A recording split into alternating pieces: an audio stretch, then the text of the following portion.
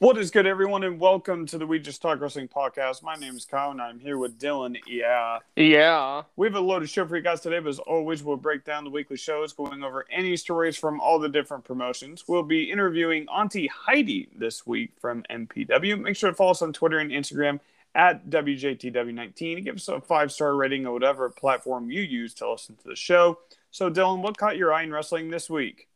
So this is a bit of a kind of cross-promotion-esque news story that I wanted to talk about. So Tyson Fury, for the boxing fans out there, he successfully retained his WBC heavyweight title recently, and he said in a press conference after his match that he is open and wants to come back to WWE. He also mentioned that his match for his heavyweight title is presumably his last. That's the speculation. So maybe this is his next career choice of sorts. I know he had the one match with Strowman at Crown Jewel a few years ago. You don't sound thrilled. No, I'm not excited for it at all. Nothing against the guy, but but Tyson Fury wants to come back to WWE, and he even mentioned SummerSlam being like a target date to come back to WWE. So so we'll see what happens there. I just don't care about it at all, to be completely honest with you. I have nothing against the guy. He's a really good boxer. He's just overall really good. But didn't he win that today? Wasn't it today? Just a couple hours ago they won? Yep. But, that's fast news, Dylan. Anyway, yes. He's been reported to come back for a while. Him and Drew want to wrestle probably somewhere around then. So I don't know when that's going to happen. Well, remember, Kyle, they did announce recently, WWE did, that they're going to put together a stadium show in the UK. Yeah. I believe in September. It's August or September. Fury and McIntyre in the UK would make sense. No, it'd make a lot of sense. I'm just not very excited for it, but, they're going to do whatever they want to do with the celebrities. So, Drew's great, so I'll probably make it good anyway. So, yep. But that's what I have to say about that. Anyway, Dylan, it was reported by WrestlingInc.com and by himself that Jack Evans is not going to be re-signed with AEW and will become a free agent. This is a guy that has been all over the world for many years, performing at a very high level, showing off his elite lucha style. His stuff at Lucha Underground with Mundo and Black were some of my favorite moments throughout this show's history.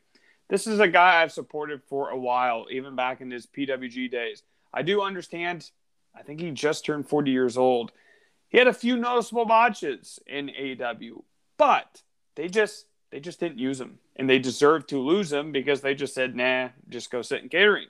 So as a free agent, if he does want to keep wrestling, which is a big if, I think it's very obvious he's on his way to MLW.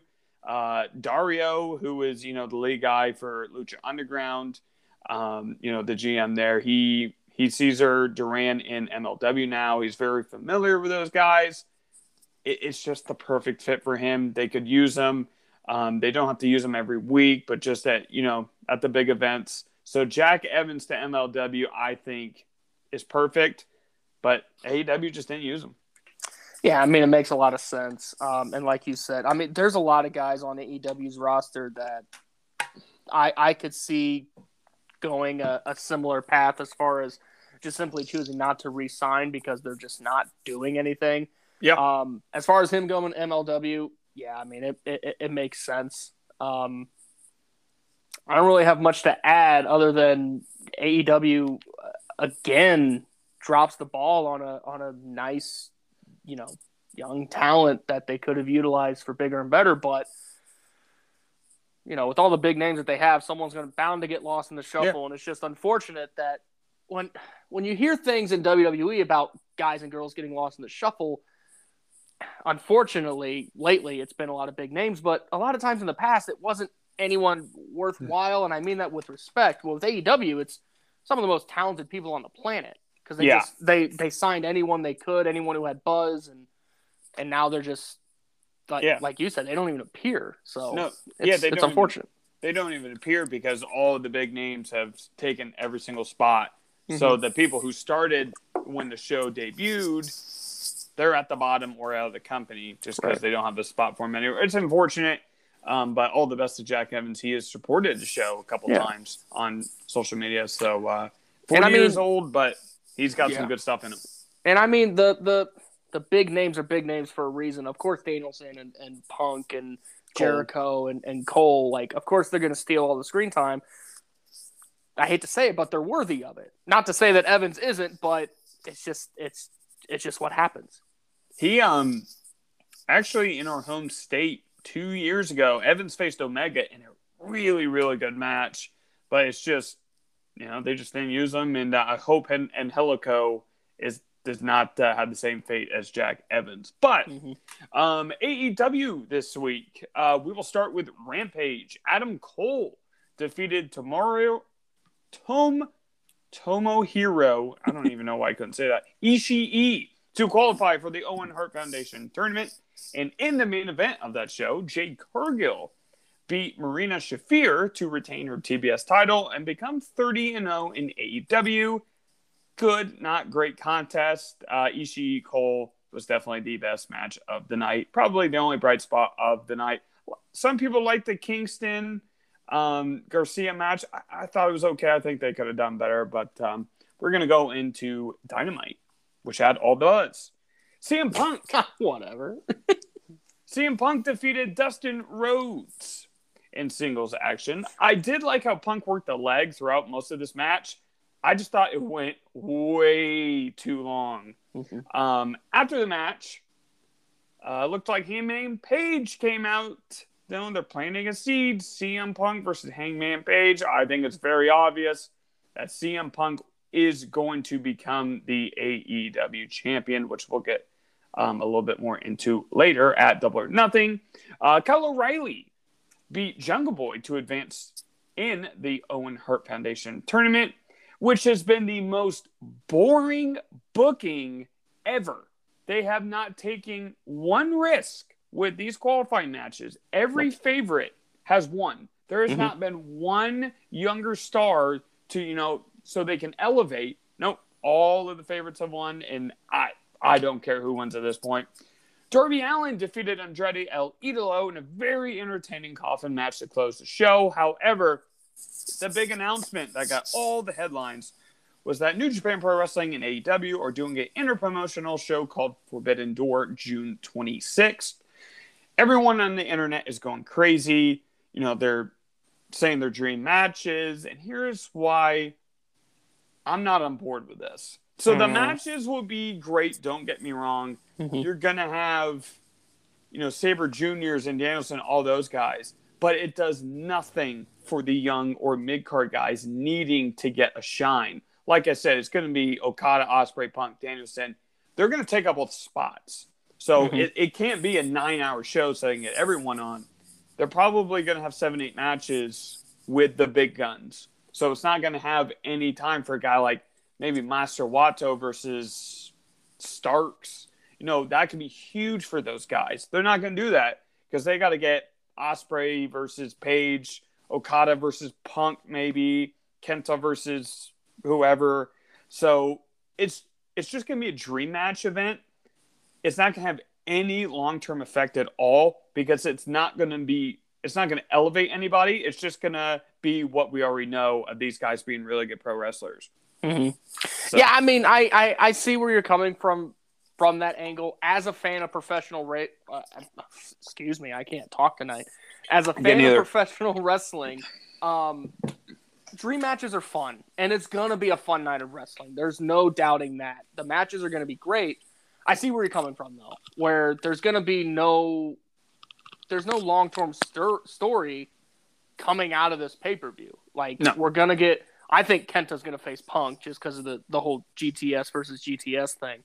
But I mean, it's like you said, dream match after dream match after dream match. Next day, what happens? Well, they go back to their respective companies, and it is what it is. It's gonna be a fun night, though. As far as Dynamite this week, people are ranting and raving about how good Punk and Rhodes was. I could not get into it. No, you know how much I love CM Punk. I didn't care for the match. I thought it was slow at spots. It dragged, didn't it? It definitely dragged. It was a fun, like, if you're a fan of technical wrestling, that's what it was. There wasn't a lot of high spots. You also got to remember Dustin is, I believe, in his late 40s, early 50s. I could be wrong. And, you know, Punk is probably on the back nine of his career, considering he, you know, whatever. But I didn't care for that match as much as everyone else did. I thought O'Reilly and Jungle Boy was very entertaining, but also very predictable, which was unfortunate. Dude, they're doing the same thing in this tournament. Every favorite has won in every single match. Why can't you stir it up? They're booking them in a way that it's like, well, of course that person's winning. Yeah. Like Joe beat who? Caster. He beat Caster, who has just been 2 minutes. Who has been turned into an enhancement talent for AEW. Yep. And like Baker defeated who? Exactly. Danielle Camilla or something like that. No knock on her, but like it's not like they did Baker Rosa winner moves on to the tournament kind of thing. Like they're booking predictable things. They don't care about her, so why should we care about her? You know what I mean? Like she's really, really good, but the knock is they did not put her or any of those young talent in a position to succeed. No. And AEW is terrible at that. They gave Max Caster Samoa Joe right after he signed an AEW contract. Of course Samoa Joe's winning. Exactly. If they would have done like Max Caster against I don't know, Brock Anderson, to me that's a little more compelling because it's like, oh shit, it's two guys who don't get a lot of shine. Who's moving on into the tournament? That would have been cool. You know what I mean? But now there's like, yeah, let's give him Samoa Joe and he'll win. And no knock on Samoa Joe. No. I love him, but come on, dude. Yeah, I know. This tournament could literally be a way to set up a lesser known talent like a Max Caster, like a Brock Anderson, like, you know, even a Ricky Starks who's getting overshined week after week. But no, they're going to probably have Joe win it or Cole win it, and Baker's going to win the women's side or Tony Storm. And look, I love all four of them, but it'll be Baker. On. Yeah. It's just too predictable. I hope Hayter beats Storm next week. I really hope she does. She's not going to, but I really hope she does. Because again, brand new signing. She's not losing. No. But, that's AEW is always good around this time going into pay-per-views, but they're kind of limping into this one. They're just not doing a great job with the booking. And I just do not care about that Owen Hart Foundation tournament. Yeah. It's a great thing that they're doing, but Also, a news story did break, and I knew we were going to talk about the tournament. That's why I didn't make it my news story at the beginning. Bret Hart apparently quietly signed a deal with WWE that's going to keep him from appearing with AEW. Yep. Rumor has it he was supposed to be part of the trophy presentation for the Owen Hart finals at Double or Nothing. That's clearly not going to happen, which sucks. But hey, there's just another guy going to WWE. There's gonna be more apparently, WWE signed him just so he didn't do it. I guarantee it. Hey, you gotta do what you gotta do, right? Anyway, we're gonna go into the WWE news with Dylan. Oh my goodness, just gloss through this. SmackDown was the worst show I think I've ever seen. I don't have a lot of points for SmackDown. Raw was pretty entertaining in spots though. Okay. So we opened with Seth Rollins and Cody Rhodes. Seth Rollins basically said, hey, you had an unfair advantage at WrestleMania. He said this for the last couple weeks. You had an unfair advantage at WrestleMania. Let's see if you can do it. I'm going to pick your opponent for you. You're not going to know who it is until you're in the ring. That was the main event. So Seth Rollins handpicking Cody Rhodes' opponent to main event Raw. We'll get to that. Yep. We did get a full Rhea Ripley heel turn after her and Liv Morgan unsuccessfully challenged for the women's tag titles. Poor Liv. Poor Liv. She beat down Liv. Rhea Ripley beat down Liv Morgan. They'll probably have a one-off match at Backlash, and Rhea win. And Rhea will win, and then probably align herself with Edge because that's been the heavy rumor that she's going to be part of that stable. Yeah, Liv is in big trouble. And Liv is, I love her, but she's okay. Done. Kyle's favorite segment of wrestling this week, we had a very entertaining KO show. Oh, I love this. In which Ezekiel was hooked up to a lie detector test, and the mediator for the lie detector test was none other than Chad Gable. Thank you. Thank you. And so he goes into asking baseline questions, and Chad Gable's like, "Is the sky blue?" And Ezekiel's like, "Yes, it's blue." He's telling the truth. "Is today Monday?" He wanted him to lie. Ezekiel goes, "No, today's not Monday." Owens cuts everyone off and goes, "See, he's a liar. I told you, he's a liar." And then Chad's like, "I know. I told him to lie." "All right, carry on then." And then Chad Gable loses it about Gable's thesis. Dude, this segment was gold. Everyone was on top of their game. Elias, Ezekiel. Sorry, yep. Younger brother. Hey, younger brother Ezekiel. Dude, I watch him do like an old man gimmick where his name's like Eli or something. Anyway, that's his dad. Dude, everyone was on top of their game. Chad Gable has been $1 million for months now. Incredible, man. This did ultimately lead to a Ezekiel and Chad Gable match, which did end in disqualification after Otis came out and attacked Ezekiel. So Ezekiel does pick up the win via DQ.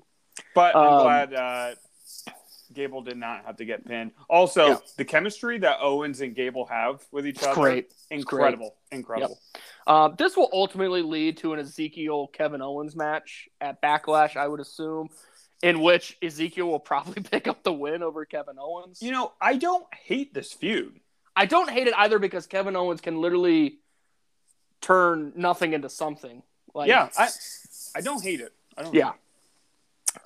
Anyway, the Street Profits defeated RK Bro in a very entertaining match, and there's a lot of speculation they're going to be part of the unification match. The winner-take-all thing. No, why? I don't see that happening. I don't see where that would fit, but them picking up a win against the Raw Tag Champions, wheels are turning in some people's heads. So Theory battled Finn Balor for the United States Championship. Oh, buddy. And go on.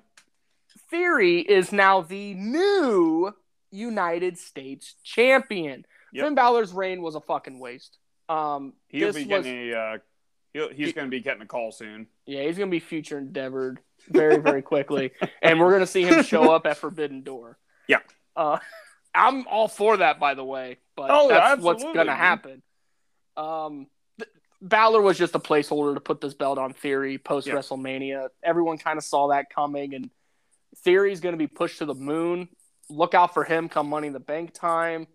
Look out for him come next year's Royal Rumble. Like, I'm calling it now. He's going to be a major player around this time next year. Don't be shocked if he's competing for a bigger championship than the U.S. title. And finally, in the main event, but Finn's done. Yeah. Finn's done, yeah. Finn, best of luck in your future endeavors. Have fun at Forbidden Door like everyone else is.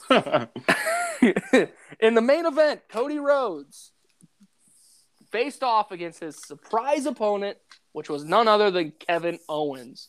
This was a very entertaining match from start to finish. These two have good chemistry. Apparently, they've wrestled at house shows and dark matches leading up to this, so the chemistry's there. Look for this to be a good feud for Rhodes in the future. But the match ended via countout after Kevin Owens was knocked out of the ring, and Seth Rollins screams very audibly, "Get your fat ass back in the ring. Get your ass back in there." And Kevin Owens says, "Nah, you know what? I don't need to do this," and then walked away.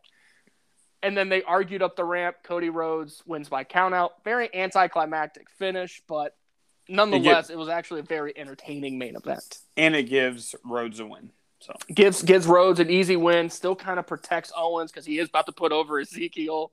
Yeah. And then still teases at, whenever Rollins does eventually turn face, which is the heavy rumor that he's going to have a proper feud with Kevin Owens, which has been heavily rumored for a while. And Kevin will probably lose that too. Yep. So Raw was actually pretty entertaining in up spots. and down. Hey, why did you say anything about the wedding? So let's move on to SmackDown. I don't give a shit about anything the 24/7. No, dude, it's terrible. They have to get rid of that. The only thing entertaining about that wedding segment was R-Truth officiating both parties. Yeah, dude, because R-Truth's gold. That guy is, he is a trooper, man. Yeah. All right, so let's get SmackDown over with. Oh, so, my goodness. We had a contract signing for Ronda Rousey and Charlotte Flair to make their I Quit match official. Put me to sleep. They hit each other very limply with a kendo stick. Charlotte Flair is one of the worst people I've ever seen swing a kendo stick. Like, Chloe hits harder with a cookie sheet than Charlotte Flair hits with a fucking kendo stick. It's embarrassing. Too late. I told him. She's sitting next to me. She's mad that I told you that. Anyway, Drew Gulak got put in the arm bar by Ronda Rousey. So he's going to be getting the same phone call. Best of luck in your future endeavors, brother. So Gulak is getting punked out by both Flair and Rousey for back-to-back weeks. That's just his role. The only entertaining part about this segment, which it actually did fucking suck, was Drew Gulak explaining the rules of an I Quit match via PowerPoint on the big screen. I didn't see that. Yeah. Oh, God. Anyway. Dude, Gulak is great, man. He's great. Yeah, he's great at tapping out, too. Yeah, he's great at getting the phone call from Big Bruce. But go on. Big Bruce. We'll get to Bruce later in the show. Anyway, Xavier Woods defeated Butch by a roll-up. And two points about commentary. First off, Michael Cole tried to play up the fact that no one knows what Butch is capable of in the ring. Like, we didn't just fucking watch NXT for the last 2 years. We know what that guy's capable of in the ring, and his name is Pete Dunne, motherfucker. Get it right. And Pat McAfee has a new nickname for Butch. It's now the Rabid Wildebeest. Because remember the touchy thing that he said last week? Yeah, why didn't you just say that again? Because he doesn't want to get that phone call from Big Bruce. Yeah, Big Bruce is going to give them that phone call. So, SmackDown's terrible, man. Butch is now the Rabid Wildebeest. And he loses every match. Yeah, the Bruiserweight was a much better nickname for him. Anyway, Jey Uso defeated Riddle in a very entertaining singles match, and Sami Zayn managed to escape a lumberjack match through the crowd, Drew McIntyre winning by countout. Adam Pearce has now scheduled a steel cage match next week on SmackDown between the two. It's already been filmed too. Yep. Why did they save this for Backlash? Well, apparently the end of next week's show is supposed to tell us more about that, which I won't spoil anything. I'll wait till they show it on TV. But yeah, we'll treat it like normal. Yeah. But yeah. And that is that WWE this week? Unfortunately, yeah. Oh man, SmackDown was atrocious. Outside of that Uso Riddle match, SmackDown you could have skipped it and you wouldn't have missed anything. Nope. All right, so we're gonna segue into the Indies with Kyle. So this week I'm going to be highlighting DFW All Pro Wrestling and specifically their Texas Mania event. I included some banger matches. I won't highlight the whole show, but I will talk about a lot of it. So Killa Kate defeated Viva Van with an inverted armbar in singles action. Jessica James beat Danica Della Rouge with a roll-up pin. Very entertaining match, though, even though I wasn't a huge fan about the finish. Billy Starks beats Ray Chanel with a wicked German suplex into a pin. Starks is just absolutely incredible. Rachel Rose picked up a W over Hyen. In the final match, Lufisto faced Alejandra Lyon in what was a very slow, methodical match with many holds in and out of the ring. Alejandra was using the ropes to basically choke the life out of Lufisto. So many cool spots that looked really painful. In the end, Lufisto hits the torture rack bomb for the victory. Really fun night of action. It was just awesome. A lot of the top indies wrestlers today were involved. Really physical. It was just outstanding. My MVP, without a doubt, is Billy Starks. I love the way she sells. Her facial expressions are top notch. She took a big kick. All right, so I'm going to try it. to explain this the best as possible. So she was sitting on the apron. She took a massive kick, and she sold it like she just got shot or something. She sold it perfectly. Her charisma and confidence to get the crowd involved in her matches, super rare at her young age, just continues to be one of the faces of Indies wrestling. Make sure to go check out DFW All Pro. They have some awesome stuff on their YouTube page. And then I think Tuttle Match on YouTube also has some of their stuff. So go check out DFW All Pro. And the MVP this week is Billy Starks. Awesome. Good stuff. Did you you mentioned Rachel Rose? Yes. Correct? She has wrestled, I believe, for VWR. Yep. So little shout out to them as well. We'll be sure to tag both the promotion and the MVP this week so you guys can give them a follow. We like to shine as many independent promotions and independent wrestlers as we can. Give them as much love as possible. So good stuff again this week. Be sure to check them out on their YouTube page, like Kyle said. So, Dylan, would you like to get into the This Day in History segment? Yes, sir. I've got a doozy for you. All right. All right. So, April 24th is the day that we're highlighting because that's the day this episode will air. So, April 24th, 1989, Vader, going by the ring name Big Van Vader, defeated Shinya Hashimoto for the IWGP Heavyweight Championship. Vader was a big presence in Japan before he made it to the States and, WWF and WCW. He was a big name in Japan. He had a great speech at the Hall of Fame this year. I hate that you said that. I'm sure Nikki Bella loved it. Anyway. But, dude, Vader was one of the best, man. He's incredible. Yes. Rest in peace. April 24th, 1994, Ric Flair defeated Ricky Steamboat for the WCW Championship. I believe this took place on a Saturday show that WCW did back in the early 90s. I could be wrong there. April 24th, 2000, Diamond Dallas Page defeated Jeff Jarrett in a steel cage match for the WCW Championship. In 2001, Matt Hardy defeated Eddie Guerrero on an episode of SmackDown for the WWF European Championship.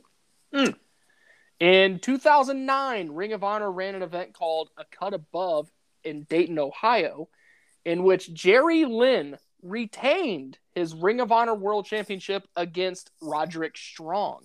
Ooh. I'm sure that was a banger. Oh, yeah. Jerry Lynn's great, by the way. If you haven't watched some of his Jerry stuff Lynn in ECW and some of his independent stuff from IWA, Jerry Lynn's great. Yeah. And in 2018, there was a series of Impact and Explosion tapings. That was their show. Do they still do Explosion? I don't believe so. I don't think so. So they ran a series of tapings. A match that did happen at those tapings, April 24th. Austin Aries defeated Pentagon Jr. for the Impact Wrestling World Heavyweight Championship. However, Kyle, that match did not air on television until May 31st. Wow. So that kind of gives you an idea of what Impact was doing, how many episodes they would tape at once. Oh, yeah. The fact that a match happened and it didn't even air for a month. So in the record books, Austin Aries did win the title on April 24th. However, it's not recognized by Impact Wrestling. His reign, however, starting until May 31st, because that's when it actually aired. So I thought that was a really cool tidbit of history. And finally, April 24th is also the legendary Lou Thesz's birthday. Wow. So shout out to him. Lou Thez was a pioneer, man. You know, the Thez Press that Austin did? Press. Yeah. Yep. And they, who else did that? Triple H, I believe. Triple H did that. No. Triple H did the Arn Anderson Spine Buster, the Double A Spine Buster. He might have done it. Yeah. Everyone does it. Yeah, everyone's done it at some point in their career. Good stuff. Randy Orton does a good Thez Press, by the way. Yeah, he does. Yeah. I miss Roderick Strong. I wish he was still in the old NXT, and Vader's a man. He's just incredible. And Nikki Bella is just Nikki Bella. Anyway, she'll never come on this show. No. And neither will Dave Meltzer. Anyway, so now I will get into my top 5 power rankings segment. And without further ado, let's get into it. Dylan, you ready? Yes, sir. All right, number 5 goes to AEW's All Ego, Ethan Page. It's not always about what you do in ring. It's also what you do on the mic. Page was on fire this past week with his post-Battle of the Belts promo, promising Sammy there is revenge coming, and his bit on Dynamite pretty much solidifies he is becoming babyface at some point. Mm-hmm. But that promo that he hit backstage with the rest of the top team was probably one of his top 3 best ever that he has done. His passion was there. There was a purpose for it. Absolutely incredible stuff from Ethan Page to get number 5 spot this week. Number 4, Impact Wrestling's team this week of Speedball Mike Bailey and Ace Austin. They faced off against Trey Miguel and Laredo Kid in tag action. 2 of the very best, and they did not disappoint. And what was so special about this was the turn at the end with Speedball kicking Ace's head off and sticking it to the cocky heel after he teased a partnership for a couple of weeks. The crowd went absolutely ballistic for this. I thought that dynamic between the cocky heel and the babyface, you know what was going to turn on him. Usually it's the heel turning on the babyface. I'm glad they switched it out. I thought it was beautifully done. Deserved a spot. Number 3 is OVW's Ryan Howe. He had to defend his OVW heavyweight title this week against Matt Vine. Really good match where Howe ends up retaining. But this is a world champion that goes under the radar. He has a unique look and does some really good combinations in the ring. He did a really awesome hip toss into a perfect drop kick in the match against Vine. Nothing easy for a big guy to do. Champion for about 6 months now, and he's been very impressive. Want to give him some love this week. Number 3. Number 2, AEW's Andrade El Idolo. After a real good main event with Darby Allin, even in a losing effort, Andrade just looks better than ever. He was relentless in this match, tossing Darby in steel steps and in the ring post multiple times. He just had this edge to him this week. Darby said it best in his post-match tweet. Andrade, when direction and motivated, he's just in a league of his own. He's phenomenal, and he just sold for Darby, which is awesome. Mm-hmm. But the number 1 spot goes to New Japan's Pro Wrestling's YOH. In one of the biggest matches to date for him, he teamed with Okada and defeated Naito and Takahashi in tag action. Being in the stable called Chaos has done wonders for this guy, and hope one day New Japan has the confidence to make him that big star that he should be. His singles matches with Show, which ruled, tagging with Yoshihashi. He's done stuff with Tiger Mask, who I'm a big fan of. He's just done it all in every division. So keep an eye out for Yo. This guy is absolutely incredible, brilliant at everything that he has done so far this year and just the previous years to get the top spot this week. So that's the top 5. Awesome stuff. I absolutely loved that Andrade and Darby Allin kind of gave like a nice little like pay of respect to each other on Twitter this week. Darby saying what you said, how, you know, when Andrade's motivated and at the top of his game, there's no one better. And then Andrade basically said the same thing back. Their main event was good. I wish it would have went longer, and that's just what happens on TV. But that was definitely a pay-per-view quality match that they easily could have done at a Double or Nothing if they really wanted to draw this feud out. But still fun stuff, and a lot of good names on your list this week.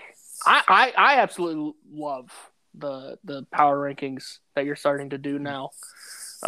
Give a shine to more names. Yeah, I bet you have never heard of Ryan Howe from OVW. No, I have not. I'm familiar with OVW, but no, I'm not familiar with him. But he gets to shine this week like cool. The rest of the top 5. So really good stuff from both the segments this week. So Dylan, would you like to go into your dummy yeah moment of the week?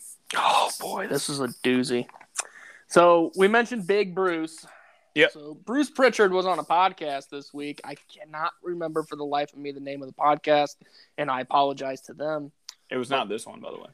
No, it was not this one. Anyway, it was Nikki Bella's. Yeah, it was Nikki Bella's. Anyway, he apparently back in 1999, Vince McMahon had the bright idea that he wanted to close down a street in New York City. I believe he said Wall Street. I could be wrong. And he wanted, the reason being is because he wanted The Rock to wrestle a live bear.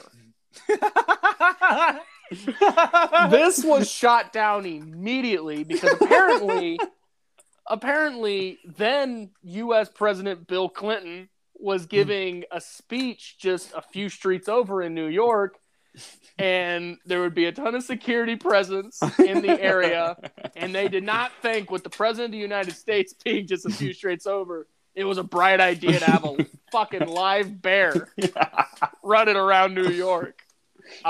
Bruce did not mention what The Rock said, if he was interested or was down to do it or not, but the fact that Vince McMahon thought it was a bright idea to close down a street in New York and put one of his biggest stars of his company at the time in a ring. They were going to build a fucking wrestling ring and everything in a wrestling ring against a fucking bear.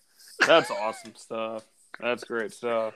And by the way, the bear probably would have lost via people's elbow because that's what happened in 1999 in WWE. Rock just went over, brother. Who could wrestle a bear and it would be believable? Abe Lincoln. I don't know. Chad Gable. Chad Gable would make that awesome. You know what? For real, though, fucking Braun Strowman probably could. Yeah, Braun. What about Brock?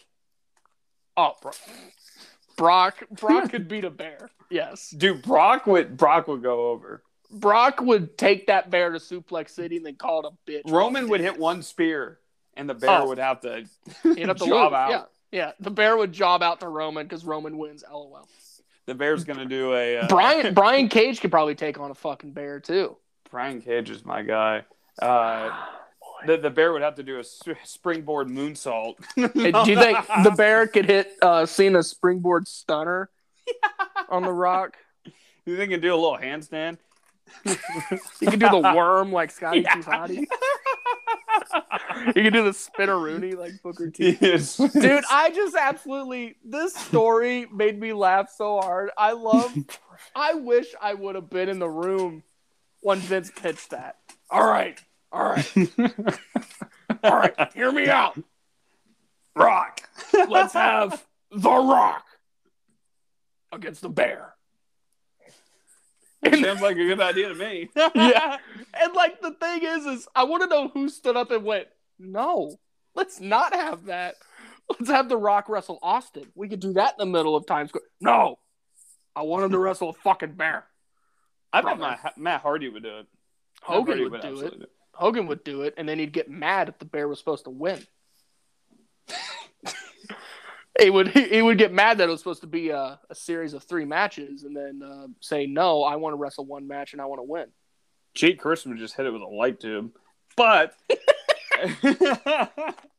that's funny stuff. The best story I read in wrestling this week was that. So my dummy out moment of the week, it's not as good as Dylan's, but it goes to Zach Gowen. So I know what this is, I think. Zach was only in WWE for about a year. So he was talking about his short feud with Brock Lesnar from 2003. Apparently, the plan was for Brock Lesnar to F5 him off of the SmackDown fist through the stage onto the concrete. So I'm not sure how they would have gotten up there in the first place and what this would have done for the feud. But these crazy spots are discussed more often than we think. But, man, this is just not a spot that I would do right now. But so Zach Gowen almost died on SmackDown. Dude, think of the stuff that we've seen in wrestling. Just imagine how many things have been shot down. Oh yeah. Like, we've seen so many crazy things happen on TV and on pay-per-views and whatnot. Just think of the shit that if people were literally allowed to just let anything happen, the things we would see. We would see Zach Gowen lose his prosthetic in the crowd, getting F5'd off a fist. We would see The Rock wrestling a fucking bear. Wrestling's weird, man. I love it. I saw that story and that made me laugh too. Did you know that that's why the alternate to that, for those who don't know, after that was shot down, and it wasn't even shot down because it was deemed dangerous. They just had no idea how to get up there. That's the best part of the story, is that it's not like, no, we can't throw a man off of the fucking fist. They went, I don't think you can get up there, so let's do something different. The different thing that they did was Zach Gowen was in a fucking wheelchair and Brock threw him down a flight of stairs. Gosh. That was their alternative. Wrestling's fun. Wrestling is interesting, to say the least. But yeah, so there's some funny stuff from from the WF. Also, I want to see Chad Gable versus a live animal now. He could probably take on like a goat. That would be funny. Or like maybe a kangaroo or something. Yeah, a kangaroo. No, a kangaroo would be for Tyson Fury. Tyson Fury would box a kangaroo. Wardlow could probably take a kangaroo. Wardlow could take a kangaroo. Wardlow could probably take a bear too. I want to see a promo battle between the bear and MJF. How do you think it is on the stick? I want to see a tag match with Wardlow and Brian Cage versus a black bear and a brown bear. Yeah. The bear's just tagging in and out. They're doing tandem moves, doing like a wheelbarrow suplex. Oh boy, they're playing to the crowd at Wall Street. They come out to the old Matt Hardy theme. I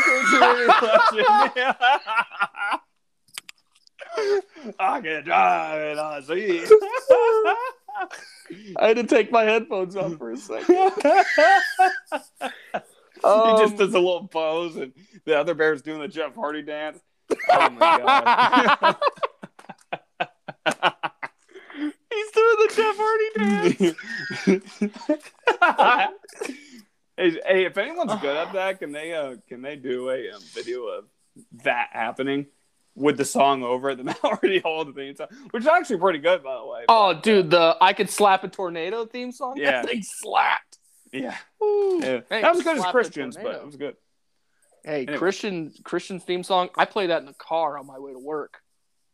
If you close your eyes, that's great. All right. But I think this is a good time to wrap up. So, Dylan, would you like to tell everyone what we're doing next week before we get into the awesome interview with Auntie Heidi? Speaking of interesting, Auntie Heidi is one of the coolest characters in independent wrestling, and this was a fun conversation. You guys are going to enjoy it. Yeah, really. Next week, we've got some cool stuff potentially lined up. Might just leave it a surprise. How's that sound? Yeah, we honestly don't really know, but we think something could happen, so we're just going to keep it vague, is what we're trying to say. Pretty much. We got some wink, really cool stuff coming. Even if the big thing does not happen next week, still got some fun stuff. Oh yeah, I got a very interesting idea for Dylan for next week or in the weeks after. So I think, Dylan, that is it for me for right now until we jump in the interview. Is there anything else you have before we jump right into it? No, I do want to give another shout out to Auntie Heidi for joining us. She was a blast to talk to, and you guys are gonna love this. She's great. I really want MJF on the show. That'll never happen. Could you imagine? I just want MJF to roast us. That's all I just want. Luke Gallows to come and show and say, "Nerds." Nerds. No, we got to get Chad Gable to do his famous. Thank you. Sheesh. Anyway, dude, the one he did at Mania, oh, dude, it's It's unbeatable. His Mania one with Stevenson, it's top Get it tier right. great stuff. Anyway, that's it for this portion. We're gonna jump right into the interview, and we are on the road to Dylan's favorite pay-per-view. I almost said it again. Hey, Dylan. Premium hey. live event. Vince is never coming on this show. WrestleMania Backlash. Dylan has texted me a couple times saying he's super excited for this card, and we're on the road to that. Not once have I texted you that. Anyways, that's it from us. Catch you guys next week. But before, we're going to jump right into the interview. All right, everyone. We are super excited to have a top indie wrestler from MPW, Auntie Heidi. We really appreciate you coming on the show. So would you like to tell everyone how you got into the wrestling industry and a little bit about yourself? Oh, my pleasure. Basically, my story is a tad different from how the typical, I grew up watching wrestling and that sort of deal. Basically, how I got into wrestling was from an episode of Baywatch. Wow. Wow. You got to explain. It was, I believe, when I was in school, we had a substitute teacher, and basically they put on an episode of Baywatch, and it was the WCW Bash of the Beach episode. Oh. Like, okay. And the moment that love kind of solidified was that scene where Hulk Hogan is picking up that styrofoam boulder off of that kid. And you could see the boulder's like bobbing in the water before he even picks it up. But Hulk Hogan. Oh my god. Oh no. It was beautiful. Hulk Hogan. I gotta watch that. I don't know if I've ever seen that. You've never seen that? I don't think I've ever seen that clip. Stop. I need to see it immediately because it sounds absolutely fantastic. As soon as we sign off, you need to turn that on. Yeah, I don't think I've ever seen it. Yeah, well, that's by far probably my favorite how I got into wrestling story that we've heard so far on the show. Oh, absolutely. mm-hmm. Absolutely. All right, setting the bar high, no pressure. Yes. Yeah, no pressure. All right, Dylan, what's your first question? Yeah, so I've dug into some of your MPW stuff and everything, and you have one of the coolest characters I think I've seen, especially on the indies. Kyle's a big person when it comes to character work. What kind of inspirations did you draw from to develop that character? And by the way, my girlfriend loves it. Oh, thank you very much. It's kind of like this long progression of trying to figure out like how to solidify my character. Brendan had mentioned on his episode that I kind of was having difficulty with that. Mm-hmm. And the start of it was sort of, I was a huge fan of musicals, and the Jekyll and Hyde musical was sort of like the initial inspiration. Like, especially the David Hasselhoff version, which is why certain iterations of my gear like has like the long sash that kind of ties in a bow type of deal. Mm-hmm. But but as I evolved the character more and more, and especially after the Santino Brothers online courses that occurred during the pandemic, basically we with those courses we focused primarily on character. And I looked back at some of the stuff that really stuck out to me when I was in college. And some of the things was, are you guys familiar with what visual novels are? Mm-hmm. Yeah. Okay. This is a particular visual novel that really kind of is basically, it's near and dear to my heart. It's called Umineko no Naku Koro ni, which means When the Seagulls Cry.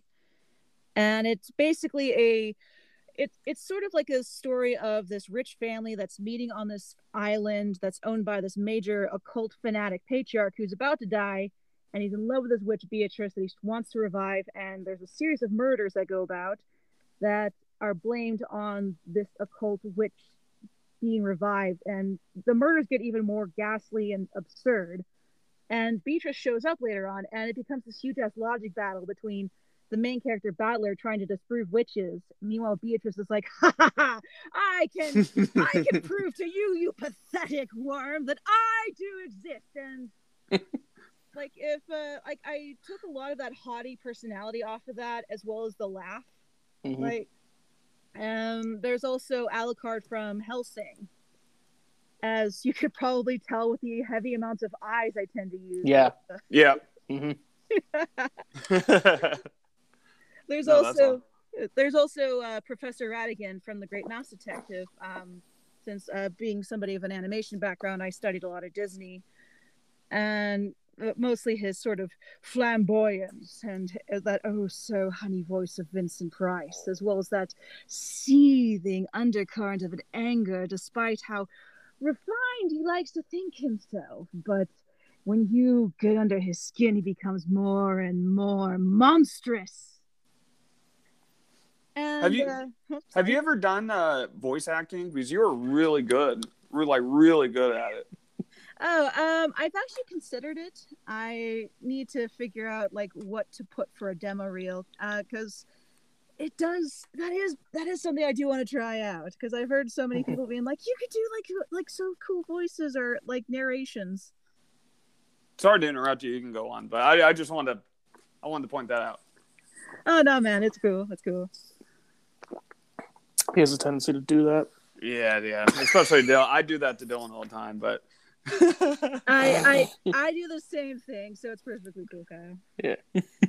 All right. Yeah, I think, and the last bit of inspiration is Marble Hornets, which is the one of the first Slenderman series to pop up on YouTube. Like, you'll notice the notes in the background in some of my promos. Mm-hmm. Yeah. Yep. I'm not. And the artwork as well, I kind of wanted to touch on too. It's some super cool stuff. You mentioned that you've done animation work, or some sort of art, I would assume, has come from that. Correct? Correct.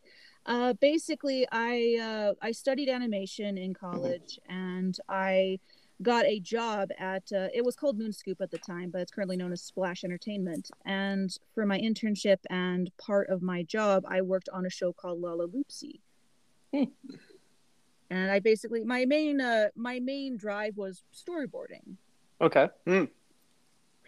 And there's certain like character details that if you ever see my storyboards, like you'll like some of it does translate to the Heidi drawings, like the negative eyes. Mm-hmm.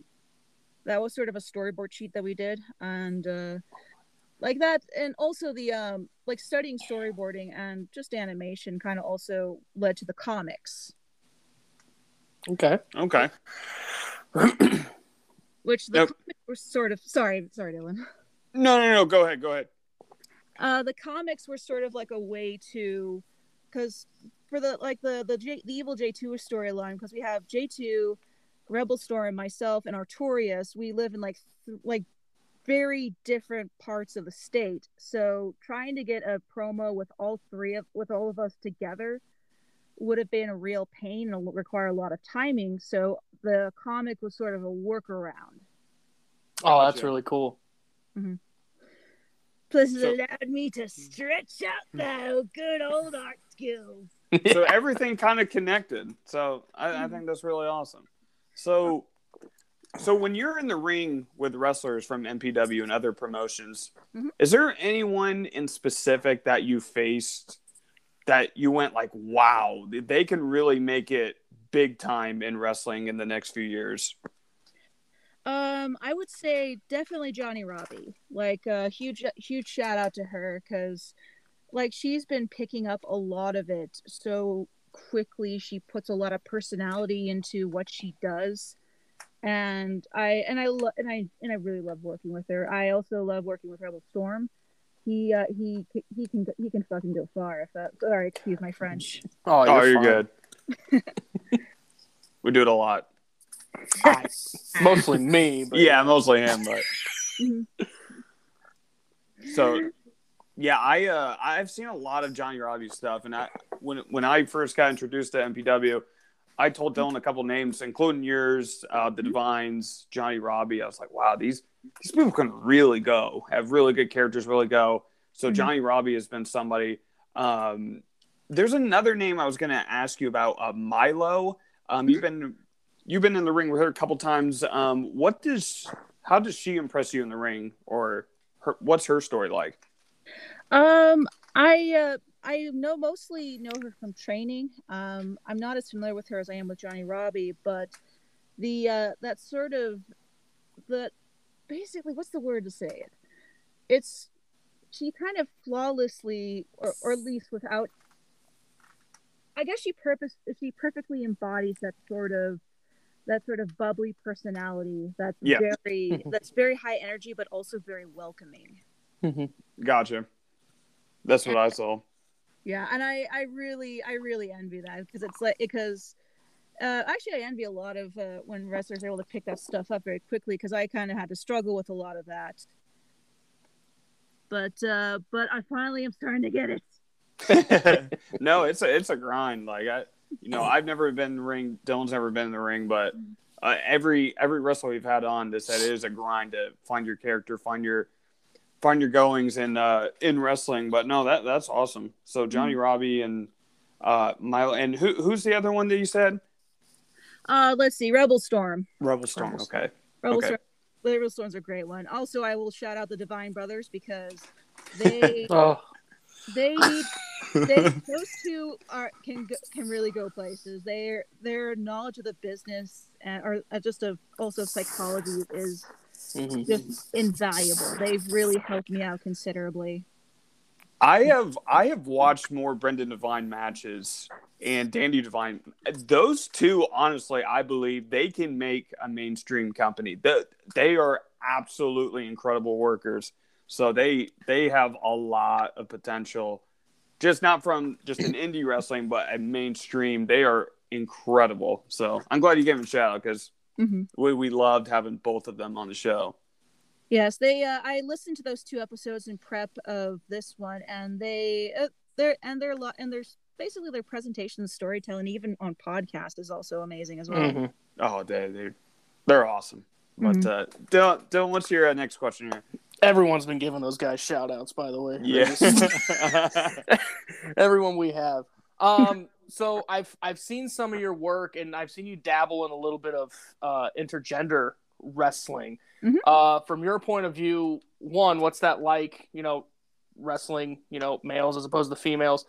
And also, why do you think bigger promotions like WWE, AEW are kind of shying away from stuff like that? Let's see. Intergender wrestling is it's just kind of the default for me, because growing up, I'm used to I was on I did baseball on a boys team. I did martial arts growing up with dudes. I took dance classes with dudes, various classes with dudes, and when I trained in MPW initially, I was me and I think Sage were like the only two ladies there. So I mostly trained with dudes as well. So being in matches with dudes is just practically normal for me. So there was no learning curve at all. You just kind of grew up with it and gotcha. Basically, my life has been a constant intergender type of deal. All right. And why do you think maybe some of these bigger promotions are? I'm going to use the word scared, because you don't see it in a lot of the mainstream stuff. You see it a lot on the indies. In Impact. And Impact Wrestling does it a lot, but WWE, AEW, the big boys, I guess you could call them. Why aren't they doing it from your perspective? From my perspective, I actually was considering thinking about that pretty hard, and it's sort of like a weird topic that companies don't want to touch, because they don't want to upset sponsors, B, they don't want to upset parents groups, and C, it's basically there's still that lingering fear, or at least that revulsion of seeing a dude hit a lady, even though, as Robin Shaw puts it, even if you're small, a punch can still hurt. Yeah. Absolutely. And even if you're smaller than than your opponent, you can still put off better technique, or even just use better technique, because I've been in martial arts tournaments where I've tapped out to smaller women than myself, or smaller dudes, because they knew how to use my body against me. because I'm usually like the raw strength. I hold you down, I pin you, but they're like twisting around me, like using my joints, and it's like help. Yeah, it's kind of strange considering, you know, it's not uncommon, especially in wrestling school. The men will usually outnumber the women, so it's not uncommon to at least train that way. That it just kind of baffles me. And when you do see it happen, it's good stuff. Like, it's not like it's like we saw Tessa Blanchard become a world champion. Jordynne Grace is killing it with anyone she's in the ring with. So I don't know. I want to see more of it. Yes, it's I have a feeling it's going to be a very slow progression. It's I mean we're starting to see it with like when Nia Jax entered the Rumble. Yeah. Well, I mean there was also the Alexa Bliss versus Randy Orton match, which I really would have wanted to see him just like get telekinetically thrown about. That would have been fun. I mean, she's already dropping like scaffolding on him. It's you just have fun with it. Yeah, exactly. Well, especially in that environment. I mean, I will say WWE really took advantage of the pandemic and doing more cinematic things. Did you wrestle at all during the pandemic, or did you take like a break? I did a cinematic match early on, I believe, before the pandemic really got bad. It was let's see, and I did a music video for Arson Choir. I think their song called Vanisher. That was a fun experience. I learned the hard way that doing a code red on a studio floor is not advisable. Oof. But then again, I am pretty resistant to pain, thankfully. Oh, good. Yeah, I mean, I had it was my idea to have Pinky like powerbomb me onto thumbtacks for one of the Chamber of Hate shows. Ooh. Oh gosh. Yeah, I do not envy, or I do envy people. I could never do it. I know Dylan can't do it either. I almost cried stubbing my toe the other day. Swear to God. It's. Oh man, I couldn't even imagine taking the spot with thumbtacks. Couldn't. Nope. Don't worry. Stubbing one's toe is quite a universal pain. No matter how grand of a titan you are, if you stub your toe, you are down. Yeah, I'm pretty sure I broke it. So. Nah, he's overreacting. So what other weapons have you used? Like unique weapons that you've done a spot with? There was basically my cane. I fun fact, I basically named my weapons. My cane I named Sir Danvers. It's a Jekyll and Hyde reference to a character who gets beaten to death by a cane. Oof, and that's not a fun way to go. Not a fun way to go.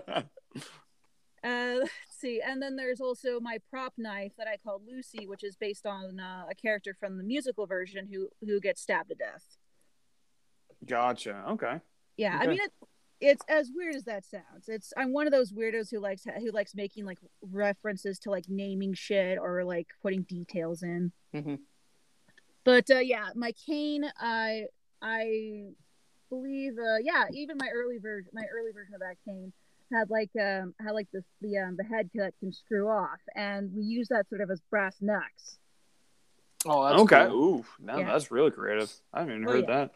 When I was tagging, when I was doing like a three person tag, and I was on the outside, I toss it to my I basically would like slip the head to my partner. They would knock out their opponent, and then they would like toss it back to me, and I just hide it in my top hat and basically be nonchalantly walking off.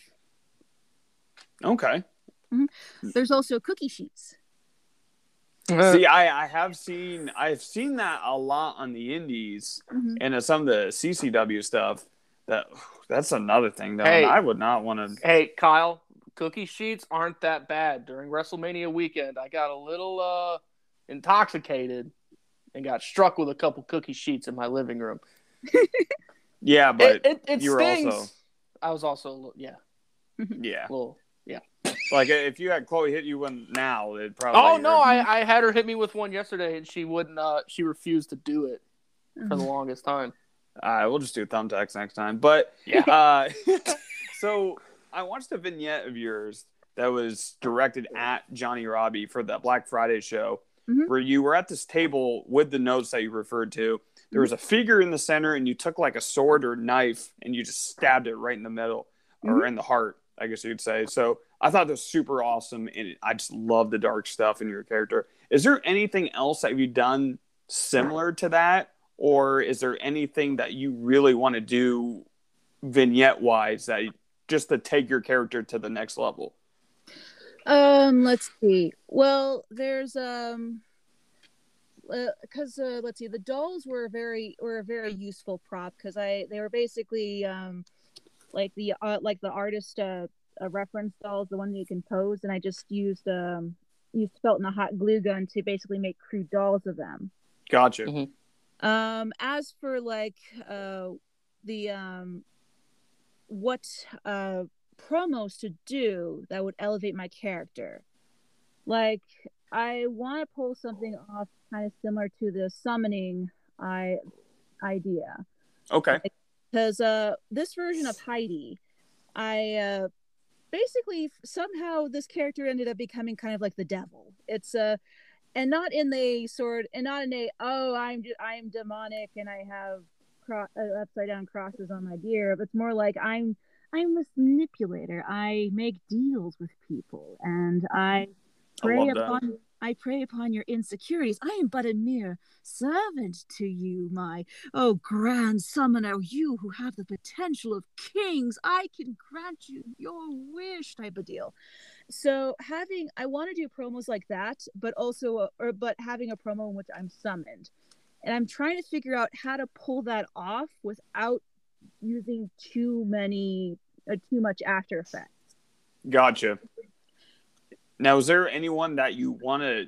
Is there any like specific wrestler that you want to do that in like a feud with, or just kind of whoever? Just whoever. Like something like that would best fit.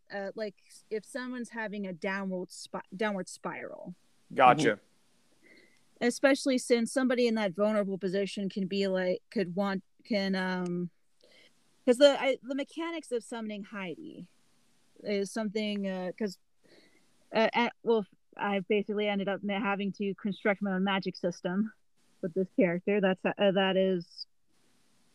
how detailed I can get, where it's like, okay, I want to summon things. I probably should make up an entire method in order to do so.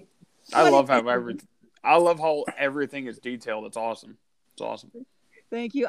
It helps out. Like having those types of rules does give a believability. Yep. But yeah, anyway, sorry. Where was I? Oh yes, now I remember. Basically, yeah, the summoning mechanic, which I'm going to detail in a charming summoning comic, which I gave you guys the preview to, which is essentially having something very simple, just having a symbol like right there, and having like one of her letters that is made from with ink from the waters of the void itself, and it being set ablaze. So a combination of water and fire mixing together, leading to Heidi being brought in. Gotcha. Though obviously it's not going to. I'm probably not going to have Heidi come out looking like a complete monstrosity. Yet. Yeah.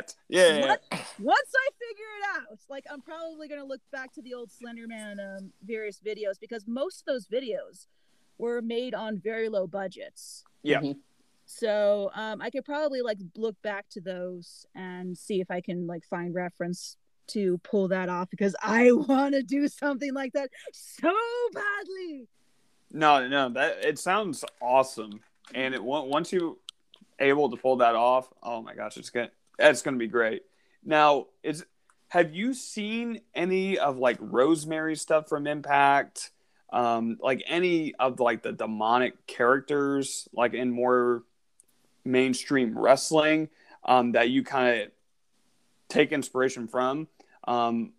Let's see. There's I've seen some Rosemary stuff. I would love to have. I would love to. Actually, she's one of my dream opponents.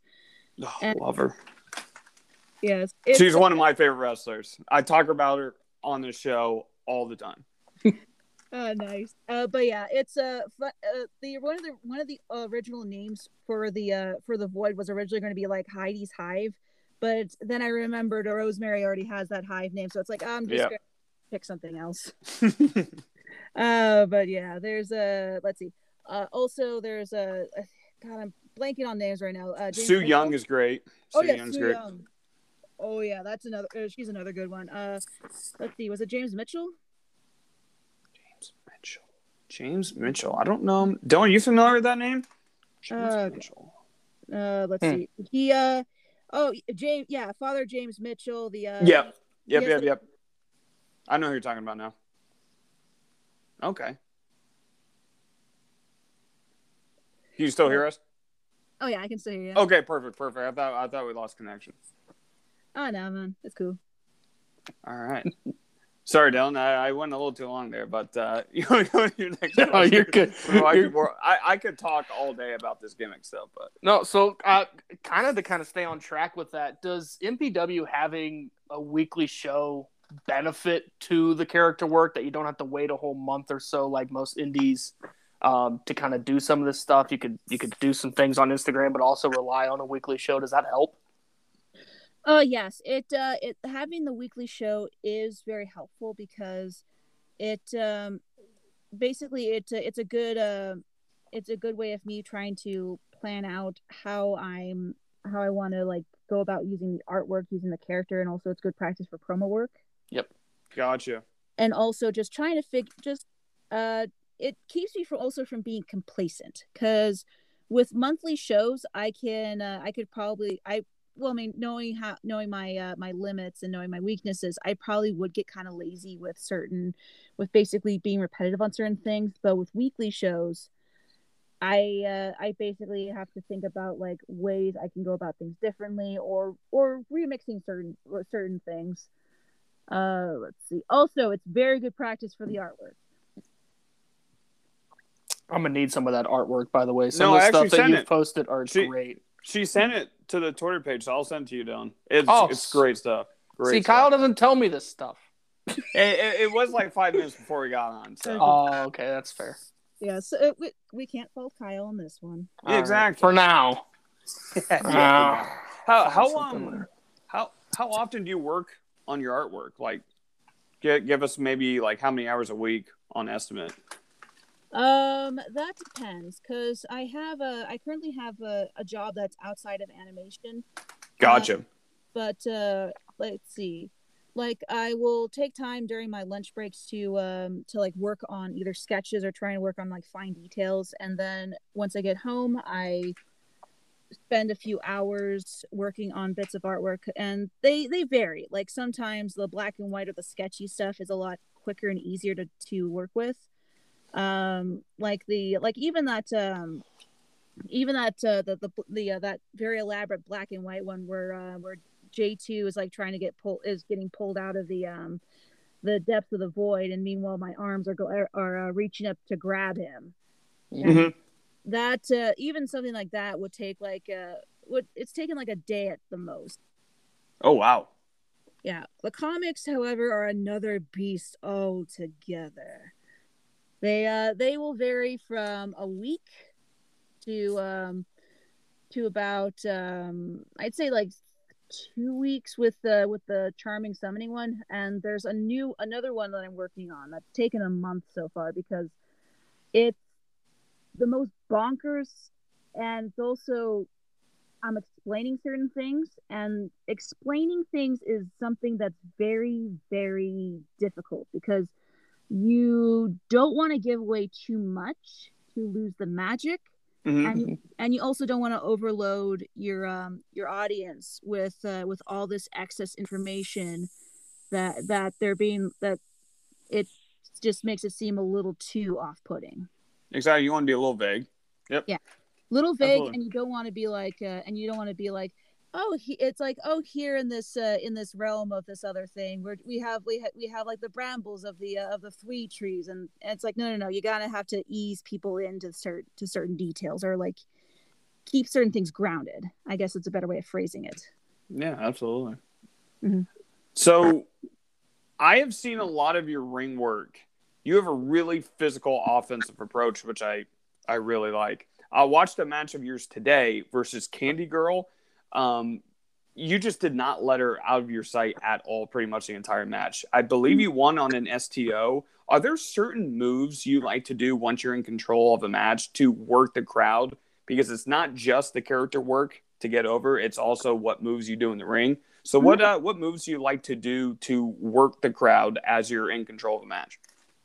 Let's see. Well, working the crowd and getting, and that's something I've been trying to work on. Gotcha. Because that's I have a feeling once I master that, that'll really get me to the next level. Mm-hmm. And one of the things I like to do is setting up for that. Basically, my finisher. It's that STO. I call it Auntie's Love. Right. Yep. Which is pretty ironic, and there's actually a reason why I tend to go for the neck over a lot of my heat. And why's that? Let's see. Should I give it away now? Ooh. Oh. Okay. Well. Oh, it's still a secret. Okay. Yes, there's a basic in character reason why I go for the neck. Hey, if you ever come on the show again, you want to do it there? Perfectly fine with me. I don't want you to spoil any of your secrets. Give your opponent any advantage. Mm-hmm.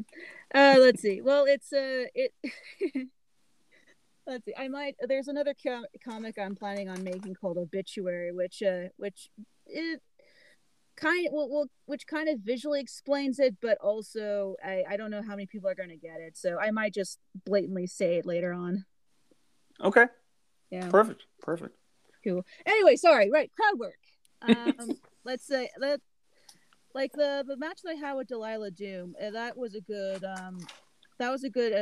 basically practice and trying to get a feel for like working the crowd, which was basically just when I crushed her back, I heard some boos, and I just took a moment to just soak it in. Yeah. And and one of the things I want to do is just basically, like, for example, when I have somebody in the goozle and I accidentally just grab my own neck to illustrate this. Oh, that's awesome. It's the little things. It's the little things when working the crowd. It's love it. I love the X's and O's in wrestling. It's I could listen to this all day. Yeah, there's also the spider crawl that I'm trying to perfect. It's like you've probably seen it on some of my more recent matches where I kind of skitter on the floor like a lizard. Yeah. Mm-hmm. Yeah, that's a good one to help to kind of work the crowd and also get some character work in. Now sorry, go ahead. Let's see. I think the last one I do for character work would be, and I completely blank. So go ahead. No, you're good. Have you watched any of Bray Wyatt's The Fiend stuff from WWE? Because out of the darker characters WWE's done recently, I felt like he was like probably the darkest one, and he was phenomenal bringing some of that to his ring work and his character. Have you watched any of his stuff and put some of his into yours, or? Yes, I've seen the Fiend stuff, and I watched it and studied it for two reasons. One, there were some little bits of inspiration in there, and B, it's also so I didn't come off like I was ripping him off.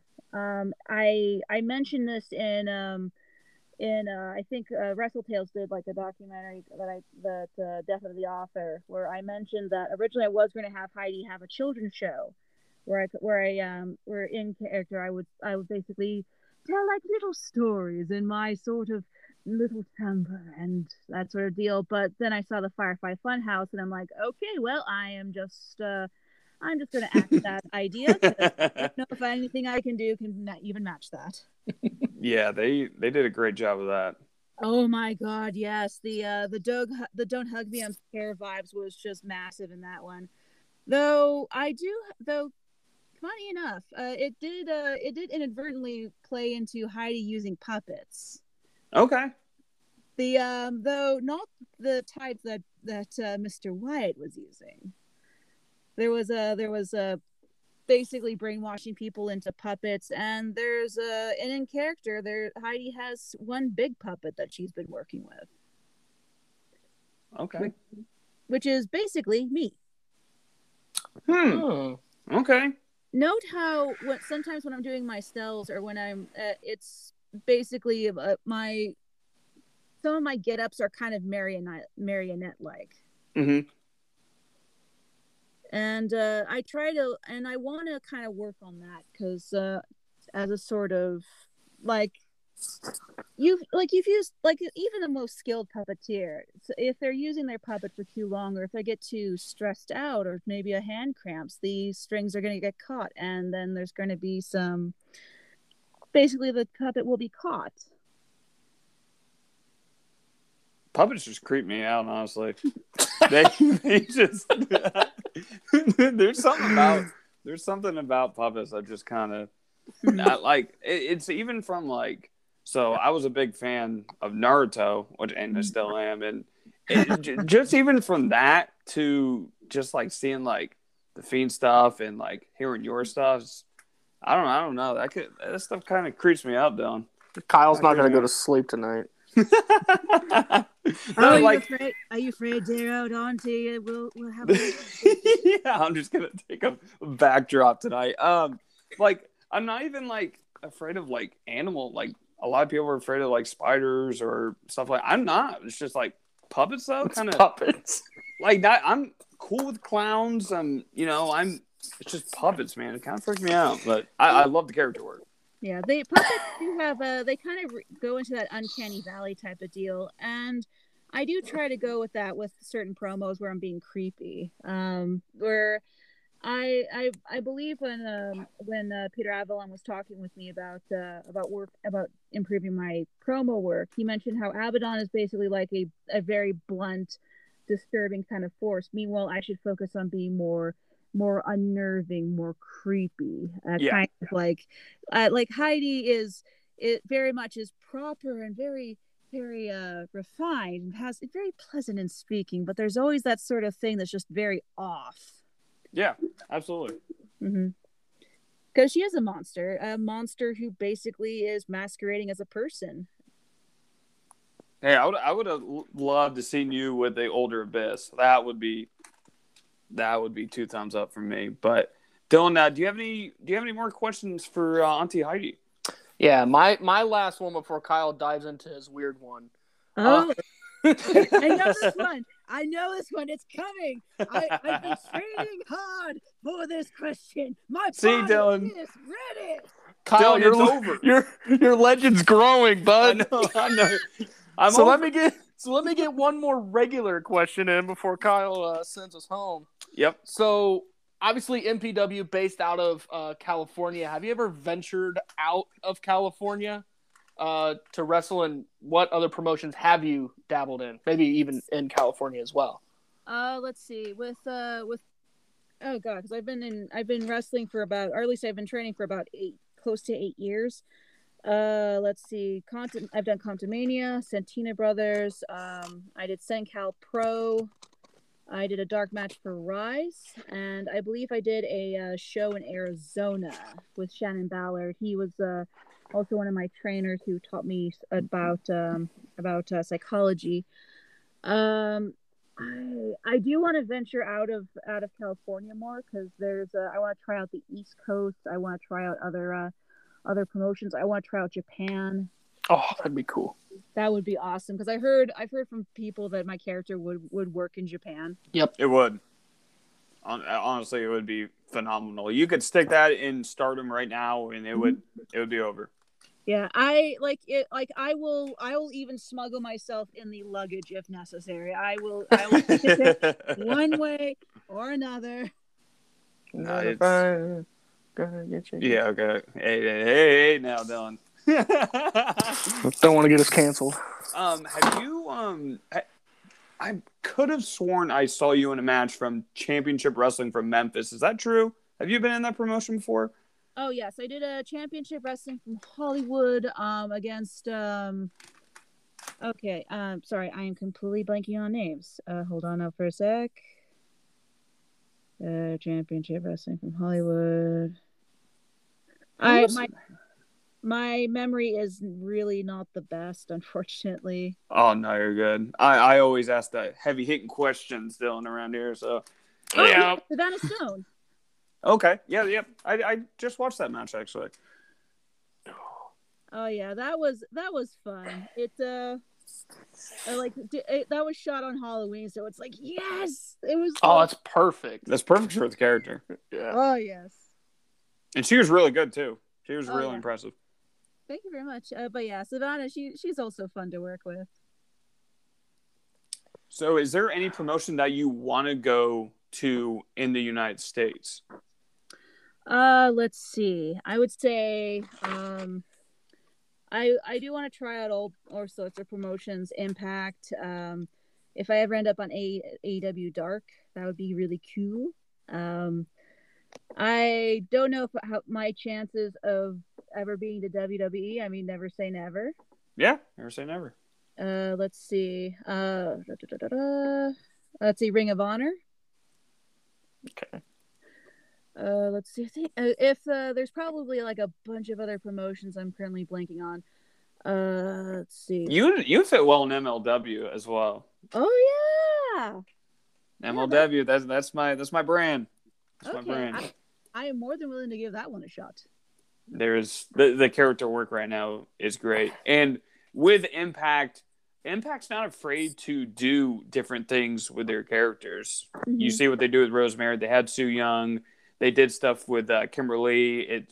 They are not afraid to do that. So, Impact, hey, we need someone. Hey, Dixie, if you're still around. Dixie. You have any power.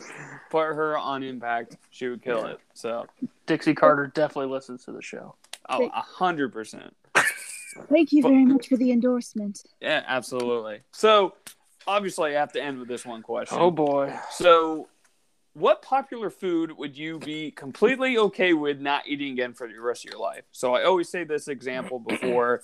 I'm not a huge bacon guy, so I would be completely okay with just never eating it again. Dylan doesn't like peas. I'm sure he would be okay with never eating that again. So what is your food or two that you're completely okay with just never having?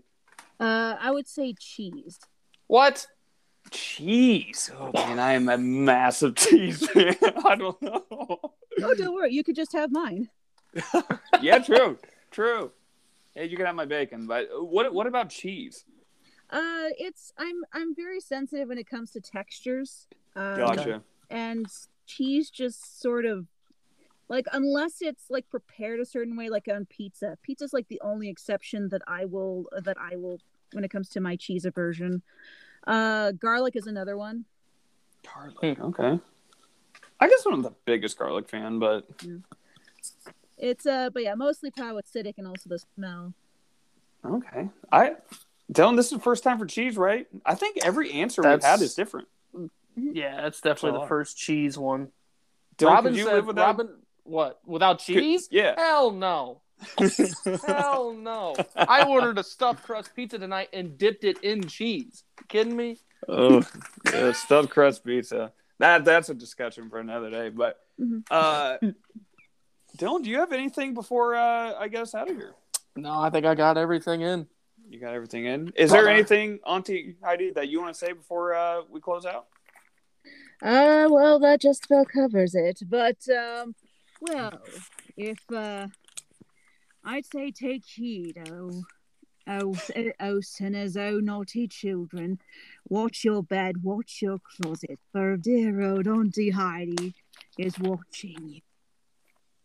Put her on Impact. Come on, what are we doing here? It's great. She's great. But we do want to thank you again for taking the time to talk to us. So go follow her on Twitter at Auntie_Heidi. If you have any work in the Midwest, let us know. We'd love to come check it out. But that is it for this week. Dylan, we are on the road to WWE's WrestleMania Backlash, which is Dylan's favorite pay-per-view of the year. So hey, it's premium live event now. Oh, yeah, sorry, I don't want to get canceled. So thanks again, Auntie Heidi, for being on the show, and we will catch everyone next week. Yes, thank you. It is my pleasure.